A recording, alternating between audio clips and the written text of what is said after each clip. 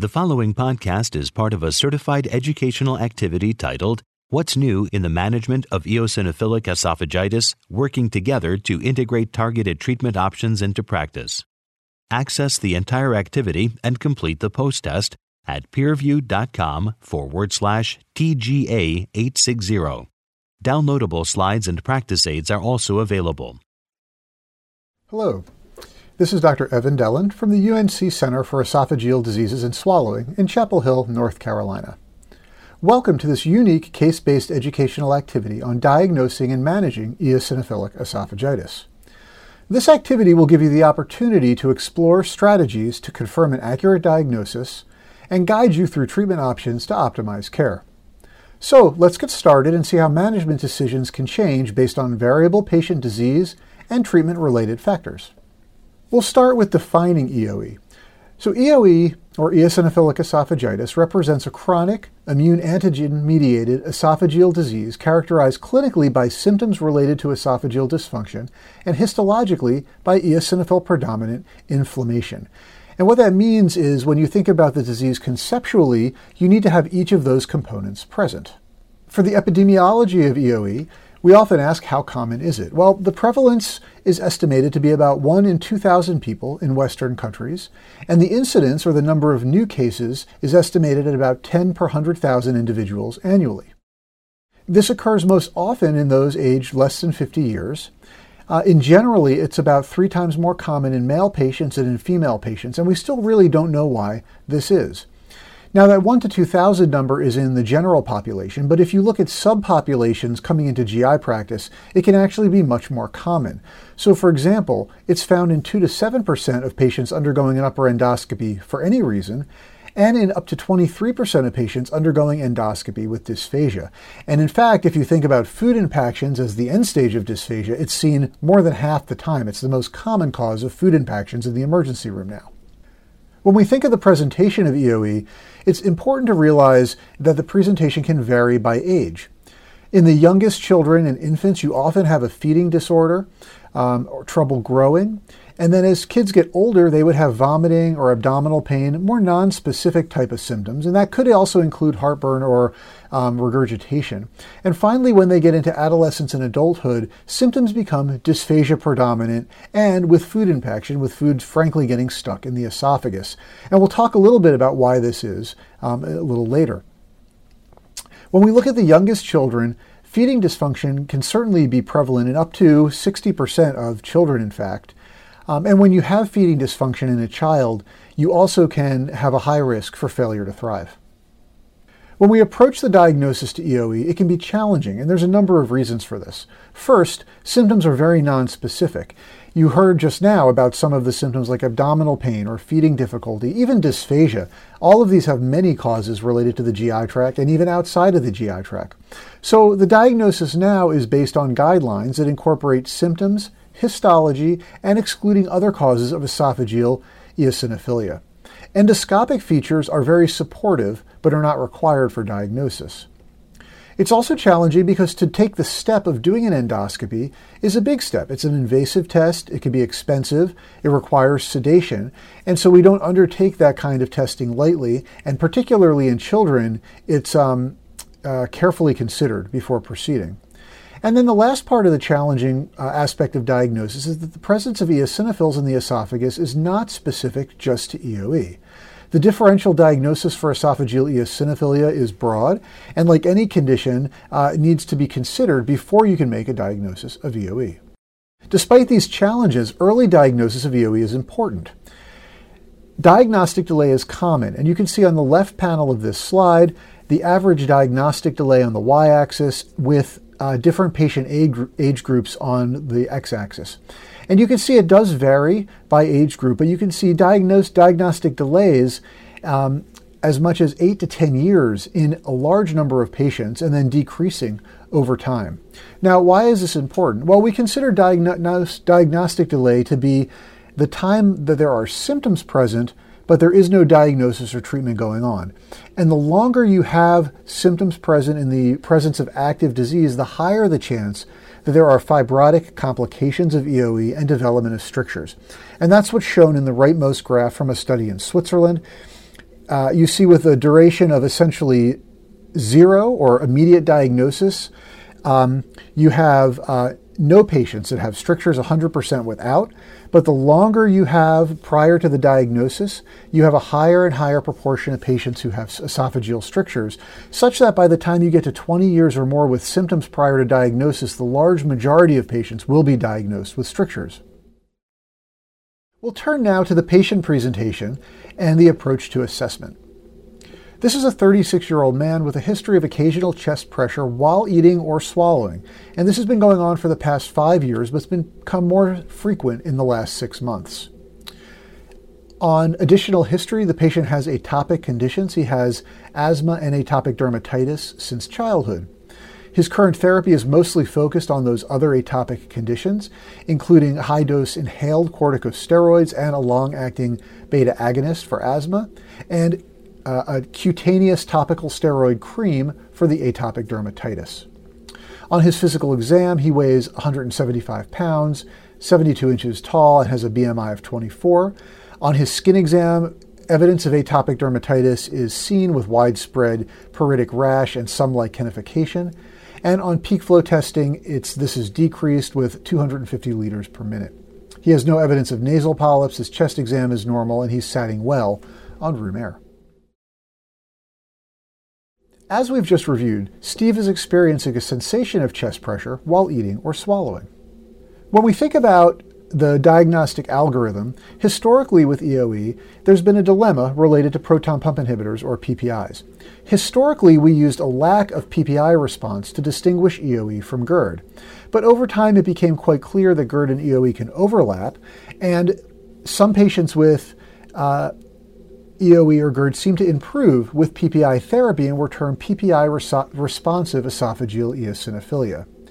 However, more research showed that EoE and PPI-REE had similar clinical, endoscopic, histologic, and even gene expression features prior to treatment. Patients who appeared to have EoE and not GERD responded to PPIs, and patients with EoE who responded to elimination diets indicating that they were food allergy triggered with their conditions also responded to PPIs when those diets were stopped. And so therefore, with the accumulation of data, the newest guidelines have eliminated the PPI trial from the diagnostic process in EoE. This really represents an evolving approach to PPIs. Overall, there were high response rates, maybe 40 to 50%, to PPIs in patients who appeared to have EoE.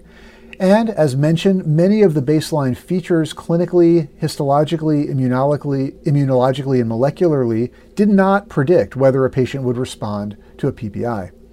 Interestingly, there are potential mechanisms that are non-acid mediated to explain how PPIs could work in EoE. First, they suppress Th2-mediated eotaxin 3 secretion, and eotaxin 3 is a chemokine that draws eosinophils into the esophagus. PPIs can also improve esophageal barrier function. Based on all of these data, the AGREE diagnostic guidelines, which were published in 2018, removed PPIs from the diagnostic algorithm and moved them so PPIs are now considered one of the first-line treatment options for EoE.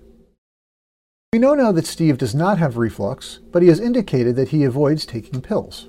When taking a patient history, it's important to go deeply into the history of dysphagia and not just stop at whether people are having trouble swallowing or having food stick. Many times patients with EoE or possible EoE will tell you no, they swallow fine. And the reason for that is because they have had adaptive behaviors over time that minimize their symptoms. Now, these adaptive behaviors can be remembered by this acronym, IMPACT, that was developed by Dr. Zico Hirano and Glenn Ferruta and published recently. These adaptive behaviors are used to mask symptoms. And so when you think about this, you could think of I for imbibe, which is to drink or imbibe fluids. This facilitates passage of solid food down the esophagus. M is for modify foods, where you're cutting foods into small pieces or pureeing foods to allow them to go down easily. P is for prolonging meal times, eating slower to make it easier. A is to avoid harder texture foods, so actually getting rid of the foods from the diet that seem to stick the most. C is to chew excessively, again, making the food into some kind of paste that goes down easier. And finally, T, to turn away pills and tablets. And this is a subtle symptom. But if you ask about swallowing pills, it often brings out symptoms of dysphagia. So in general, patients should be queried about these type of adaptive behaviors when you're talking about possible dysphagia symptoms. This slide shows the most recent EOE diagnostic algorithm developed during the AGREE Consensus Conference. You start with a clinical presentation suggestive of EOE. After that, endoscopy with biopsy is performed, and EOE can be strongly considered if you find esophageal eosinophilia in the epithelium with at least 15 eosinophils per high power field. This equates to about 60 eos per millimeter squared if you're calculating the eosinophil density rather than the count per high power field. However, you cannot stop and make the diagnosis at that point.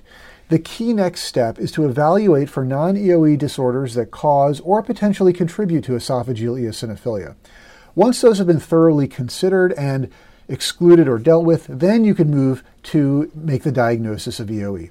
There's no need for any treatment trials, including with PPI, in this algorithm. These images show typical endoscopic and histologic features of EOE. When you're doing the endoscopy, you need to do a very careful exam, slowly moving through the esophagus looking for findings, and importantly, gently washing off fluid and debris and fully insufflating the esophagus. When you do, you can see a picture like is shown on the left. It's a fully insufflated esophagus with minimal saliva or debris. You can see findings that are typical, including edema, which is the loss of the normal vasculature, rings, the circumferential fixed rings that we can see when the esophagus is fully insufflated, exudates, which are the white spots seen in the esophagus, furrows, which are the crevices that go up and down the longitudinal axis of the esophagus, and finally, this picture doesn't demonstrate it, but you could see strictures as well. Other findings can include mucosal fragility, where the mucosa can split with passage of the endoscope, or more diffuse narrowing as opposed to focal strictures. The image on the right shows a typical esophageal biopsy. We're looking at the epithelium here, and you can see a marked infiltrate of multiple bright reddish pink eosinophils here. When we assess the esophagus endoscopically, we use the EOE Endoscopic Reference Score, or EREFS, to carefully grade and record the findings. This is akin to using the LA scale to grade your esophagitis, or the Prague classification to accurately grade findings of Barrett's esophagus. This provides endoscopists and GI docs a common language to talk about the findings, to rate the severity, and also follow them over time. Endoscopic testing for this patient with biopsy has revealed edema, rings, exudate, and furrows endoscopically, and the biopsies show 85 eos per high power field, and in the absence in this patient with any other competing causes of esophageal eosinophilia, confirms EOE as the diagnosis. Steve has expressed a desire for his treatments to minimize the need for medications, and so he wanted to do diet elimination therapy as his first-line therapy. When a patient wants to do an elimination diet, the first step is to decide which foods for this patient should be eliminated. Now, traditionally, there has been the 6-food elimination diet, which eliminates the 6 main food allergens and all foods related to them, including milk, wheat, egg, soy, nuts, including peanuts and tree nuts, and seafood, including finfish and shellfish. Now, this diet has been shown in prior studies to be about 60 to 70% effective, but of course, avoiding all of those foods can be very challenging for patients. Because of that, a 4-food elimination diet was developed, eliminating meat, milk, wheat, eggs, and soy. And this was because the nuts and the seafood tended to be infrequent EOE triggers. Still relatively restricted, and so more recently, investigators have looked at 2-food elimination diets of milk and wheat, and even 1-food elimination of just milk, which is the most common EOE trigger. There's 2 general ways to approach diet elimination for EOE. One would be sort of the step down and more traditional 6-food elimination diet, where you eliminate all food groups at once. If you have a response in that the endoscopy looks better, the biopsies look better, the patient's feeling better, you would then serially introduce 1 food at a time, and then follow that food with another endoscopy. If the disease is flared up, that food is a trigger and it's removed permanently. If the appearance and biopsies are still good, that food is a safe food and can be continued. And in that way, you individually test each of those 6 foods or whatever number of foods you've eliminated. Now, in contrast, particularly because that's such a resource and time-intensive process, you could consider step-up elimination diet, where a patient starts with the less restricted diet, such as milk and wheat, and then if they respond, you only have to add back 1 or 2 foods to find out what the triggers are. And if they don't respond, then you move up to a more restrictive diet, typically a 4-food elimination. And again, if they don't respond, you would move up to the full 6-food elimination diet. The goal for all of these diets is not to keep the diet restrictive over time, but to find out what the triggers are. And usually patients have, on average, 1 to 3 food triggers that they will have to avoid long term. Steve has been trying the dietary therapy for about 2 months without any improvement and asks what's the next step is. The management of EOE can be complex and requires an interprofessional approach, particularly when there are comorbidities that are common in patients with EOE, such as asthma and atopic dermatitis like Steve has. As mentioned, for Steve, both are fairly severe and has required Steve to take oral corticosteroids in the past and maintain with inhaled and cutaneous steroids. Why is the interprofessional approach so important in the management of EOE? Well, patients with EOE can do well if they engage with a wide range of healthcare providers. Often, you have a gastroenterologist who is, of course, needed for the endoscopies and the biopsies and to help with the GI symptoms and management. You often have an allergist immunologist also co-managing and helping to manage the non-GI atopic conditions. Pathologists, of course, will help interpret the biopsy results. For patients who are on elimination diet, a dietitian is critical. And then there's collaboration with the primary care physician. And in many cases, nurse practitioners or physician assistants are critical to long-term management of these patients. EOE is a heterogeneous condition associated with many atopic conditions, and sometimes there's multi-symptom involvement. We'll talk about the frequency of comorbid atopic conditions, again, requiring an interprofessional team and communication between these team members to optimize the management approach for these patients. Physician assistants and nurse practitioners play an increasing role in facilitating access to care across the continuum of primary and subspecialty health disciplines. They are uniquely positioned to provide patient education and engage in follow-up of stable patients. They can be instrumental in recognition and management of EOE, including discussions about shared decision-making. And they can assist with management of other comorbidities such as asthma and atopic dermatitis. This is a suggested approach to the management of EOE, and this algorithm was presented in the 2020 American Gastroenterological Association and the Joint Task Force on Allergy and Immunology guidelines that were jointly published in Gastroenterology and Annals of Allergy, Asthma, and Immunology. When you have a patient who has eosinophilic esophagitis, you have a discussion with that patient about first-line therapies. And these can be either medical therapies on the left, such as proton pump inhibitors or topical swallowed corticosteroids, or non-pharmacologic approaches such as dietary elimination therapy.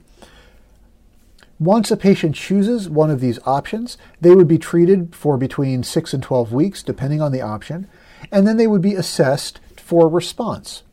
If they are a responder, essentially all patients with EOE are going to need longer-term maintenance therapy. This is a chronic disease, and the disease activity will flare if treatments are stopped. If they are a non-responder, then it's a question of, okay, if they were on a diet therapy, should we switch to a medical therapy or vice versa? And again, that's a discussion with the patient. Now, concomitant to choosing medical and dietary therapy, which are often thought to be anti-inflammatory therapies, getting rid of the eosinophils in the esophagus, if patients have concomitant fibrosis, strictures, or narrowing of the esophagus, esophageal dilation is a very important aspect to manage the condition, and dilation can help open the esophagus to improve symptoms quickly. So it's very important to consider that as well in the algorithm. For non-responsive patients, again, they would be treated with a new therapy, after 3 months, depending on what the treatment is, they may have another endoscopy to assess response. And then again, if they finally respond, they would go on to maintenance therapy. Now, this algorithm was developed prior to the approval of a biologic medication for EoE, and we'll talk in a little while about where that biologic will fit in to the management of EoE. But it is going to be in the treatment algorithm, and it could be in many places here. Now, PPIs are a common first-line approach to treating EoE given the balance of ease of availability, safety, efficacy, and cost. And so after discussion with Steve about the different options after not responding to the diet therapy, Steve agrees to give them a try. Unfortunately, he doesn't see any symptomatic improvement after 2 months, at which point another endoscopy and biopsy is performed, and it's unchanged. So after more discussions, it's decided for Steve to move on to topical corticosteroids.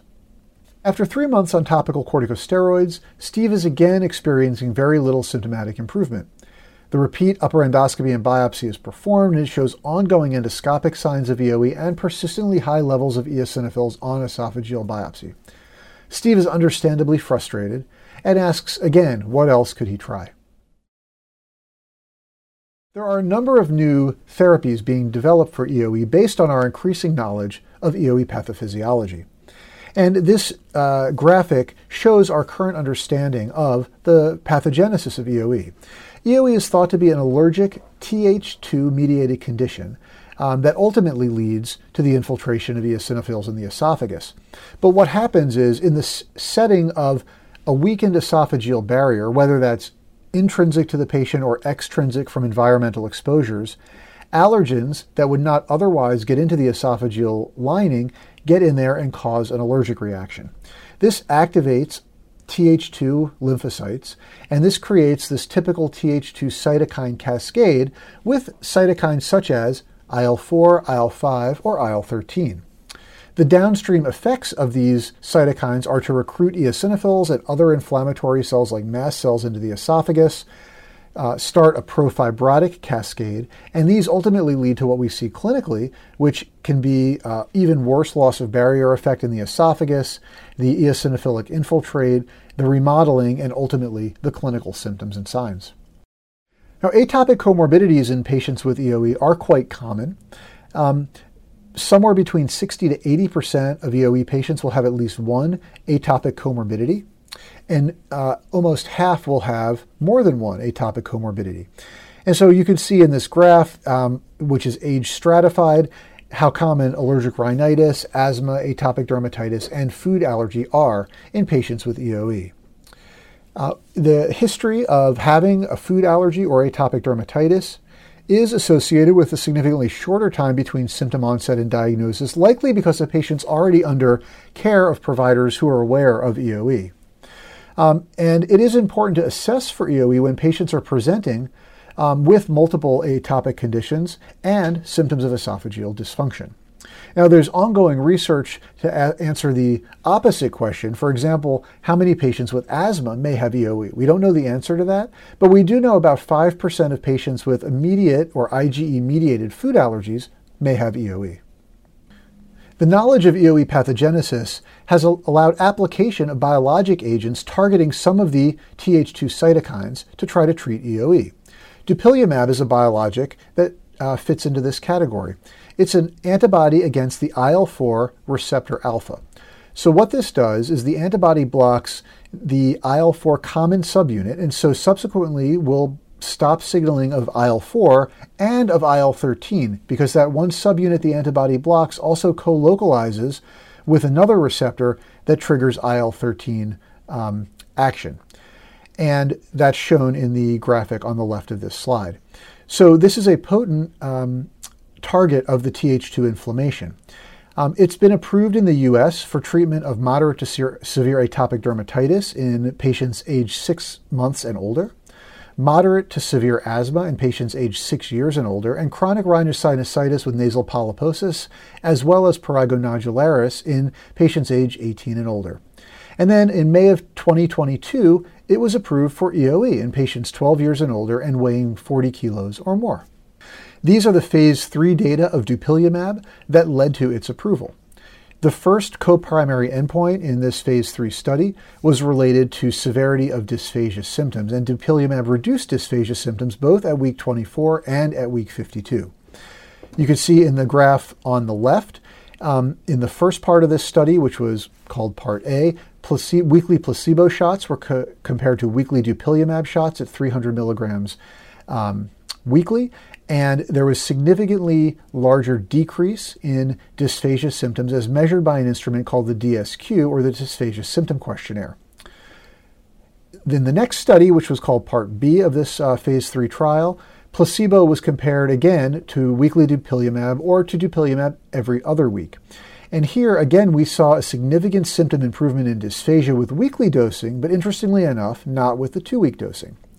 Now, for patients who were started in that Part A, patients who received dupilumab were continued on that another 6 months, and patients who received placebo initially were changed over and treated with dupilumab.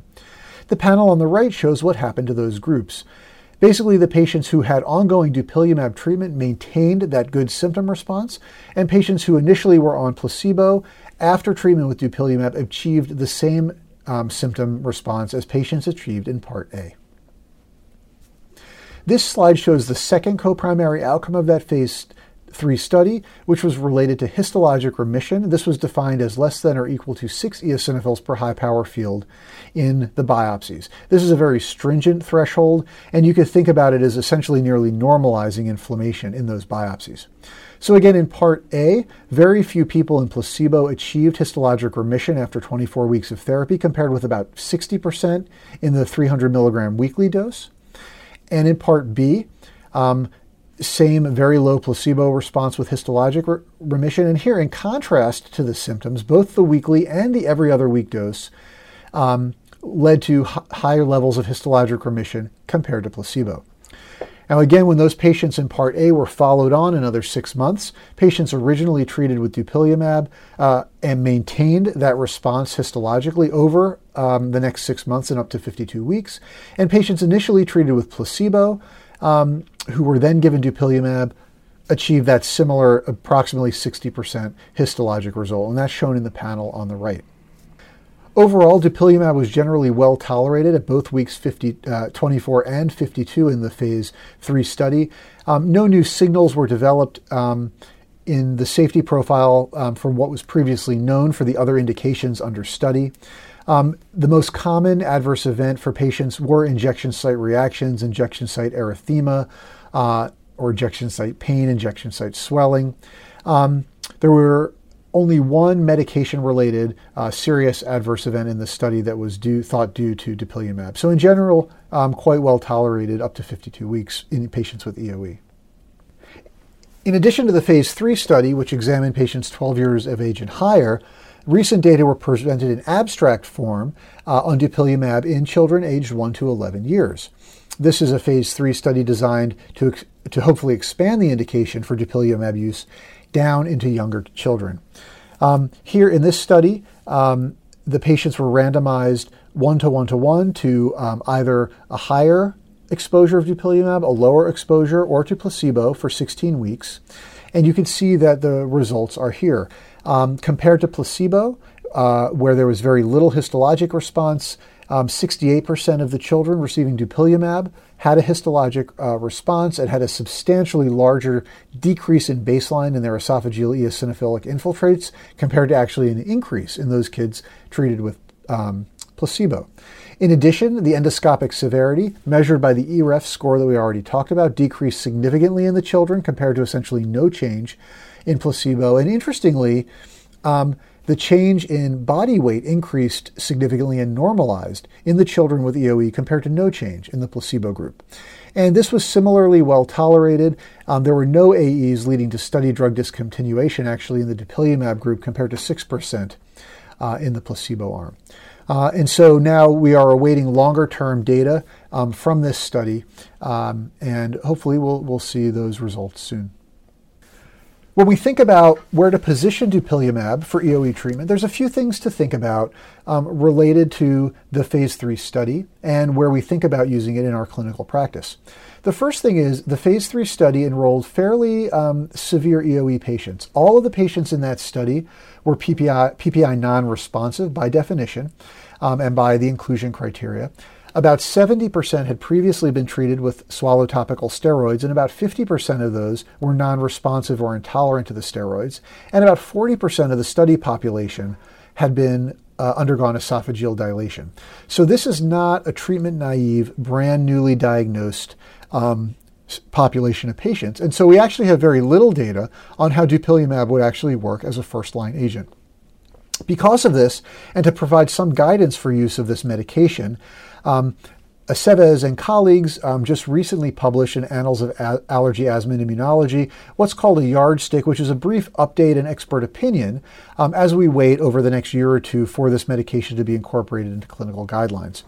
So the first place that you could consider dupilumab use is in a patient who has EoE and other multiple atopic conditions that would actually merit use of dupilumab on their own. And in that situation, the weekly dose for EoE would be the preferred dosing, and we would expect benefit in the other atopic conditions. In those patients, you may be able to replace multiple different steroid preparations with one treatment. However, it is noted that when using this for asthma, you should not remove their asthma therapy, particularly as me as a GI doctor. It needs to be in consultation with the allergist or pulmonologist and understanding the patient's situation. The second easy place or natural place to use dupilumab in our current algorithms is when other current treatments either have failed, are intolerant, or cause adverse events. And that's certainly the situation in the case presentation we looked at today, where a patient was not responsive to diet therapy, PPIs, or topical steroids. This is really the situation that's more akin to many of the patients in the phase 3 study. And similarly, if a patient frequently needs oral corticosteroids to control their disease, dupilumab should be strongly considered. Finally, in children or in adults who are having malnutrition, weight loss, failure to thrive, growth impairment, and are quite severe, dupilumab is reasonable to consider. One area where we don't know yet is for patients with severe and refractory strictures despite other treatments. There's some initial data in the phase 2 study of dupilumab that it may have an antifibrotic action and help expand the esophageal caliber, but that still remains under study. Turning now to some other therapies that are under development based on the known pathogenesis of EoE, we'll start with cendakimab, previously known as RPC4046. This is a biologic. It's an antibody to circulating IL-13, and when it blocks IL-13, another one of the key Th2 cytokines, it prevents signaling through both of the IL-13 receptors, IL-13 receptor alpha-1 and alpha-2. This is administered as a weekly subcutaneous injection.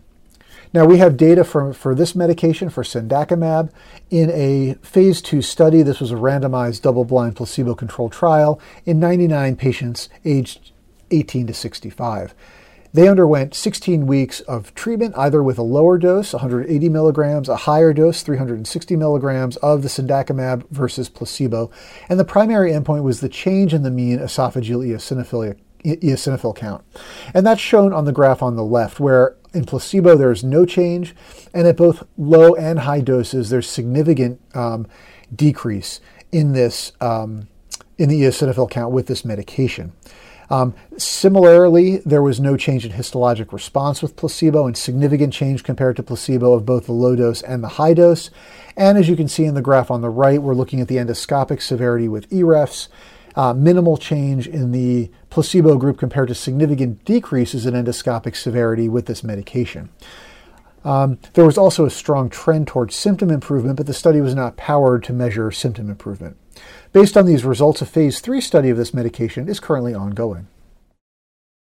So to conclude this case study, after failing dietary therapy, PPIs, and topical steroids, Steve decides through a shared decision-making approach to try dupilumab to treat his EoE, along with his other atopic comorbidities.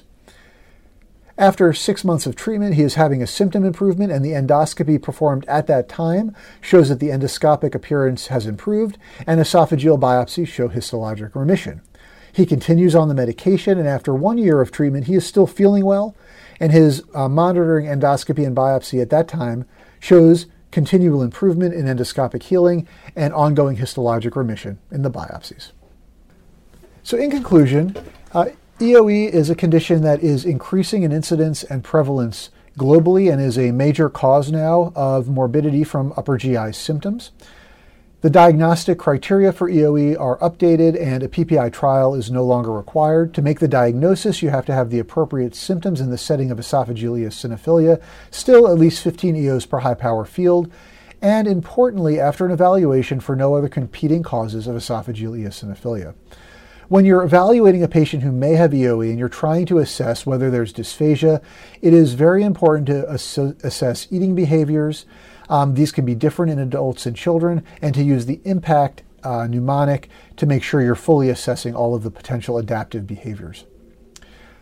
EoE is considered to be a progressive disease that goes from inflammation to fibrosis in most, but not all patients. We know that with increasing diagnostic delay and ongoing symptoms without treatment, the majority of patients will present with signs of fibrosis, such as esophageal strictures or narrowing. And therefore, we think early diagnosis and ongoing effective therapy will likely reduce complications, and there's certainly plenty of data to suggest this. When we think about treatment, PPIs, topical corticosteroids, and dietary elimination are considered first-line therapies, and since we have no comparative trials between these right now, a shared decision-making approach should be used in the context of an interprofessional approach as well with the patient to select the initial treatment. Finally, we are entering the era of targeted biologic therapy, and we now have in the U.S. an approved medication, dupilumab, for EoE in patients 12 years of age and older and 40 kilos or more.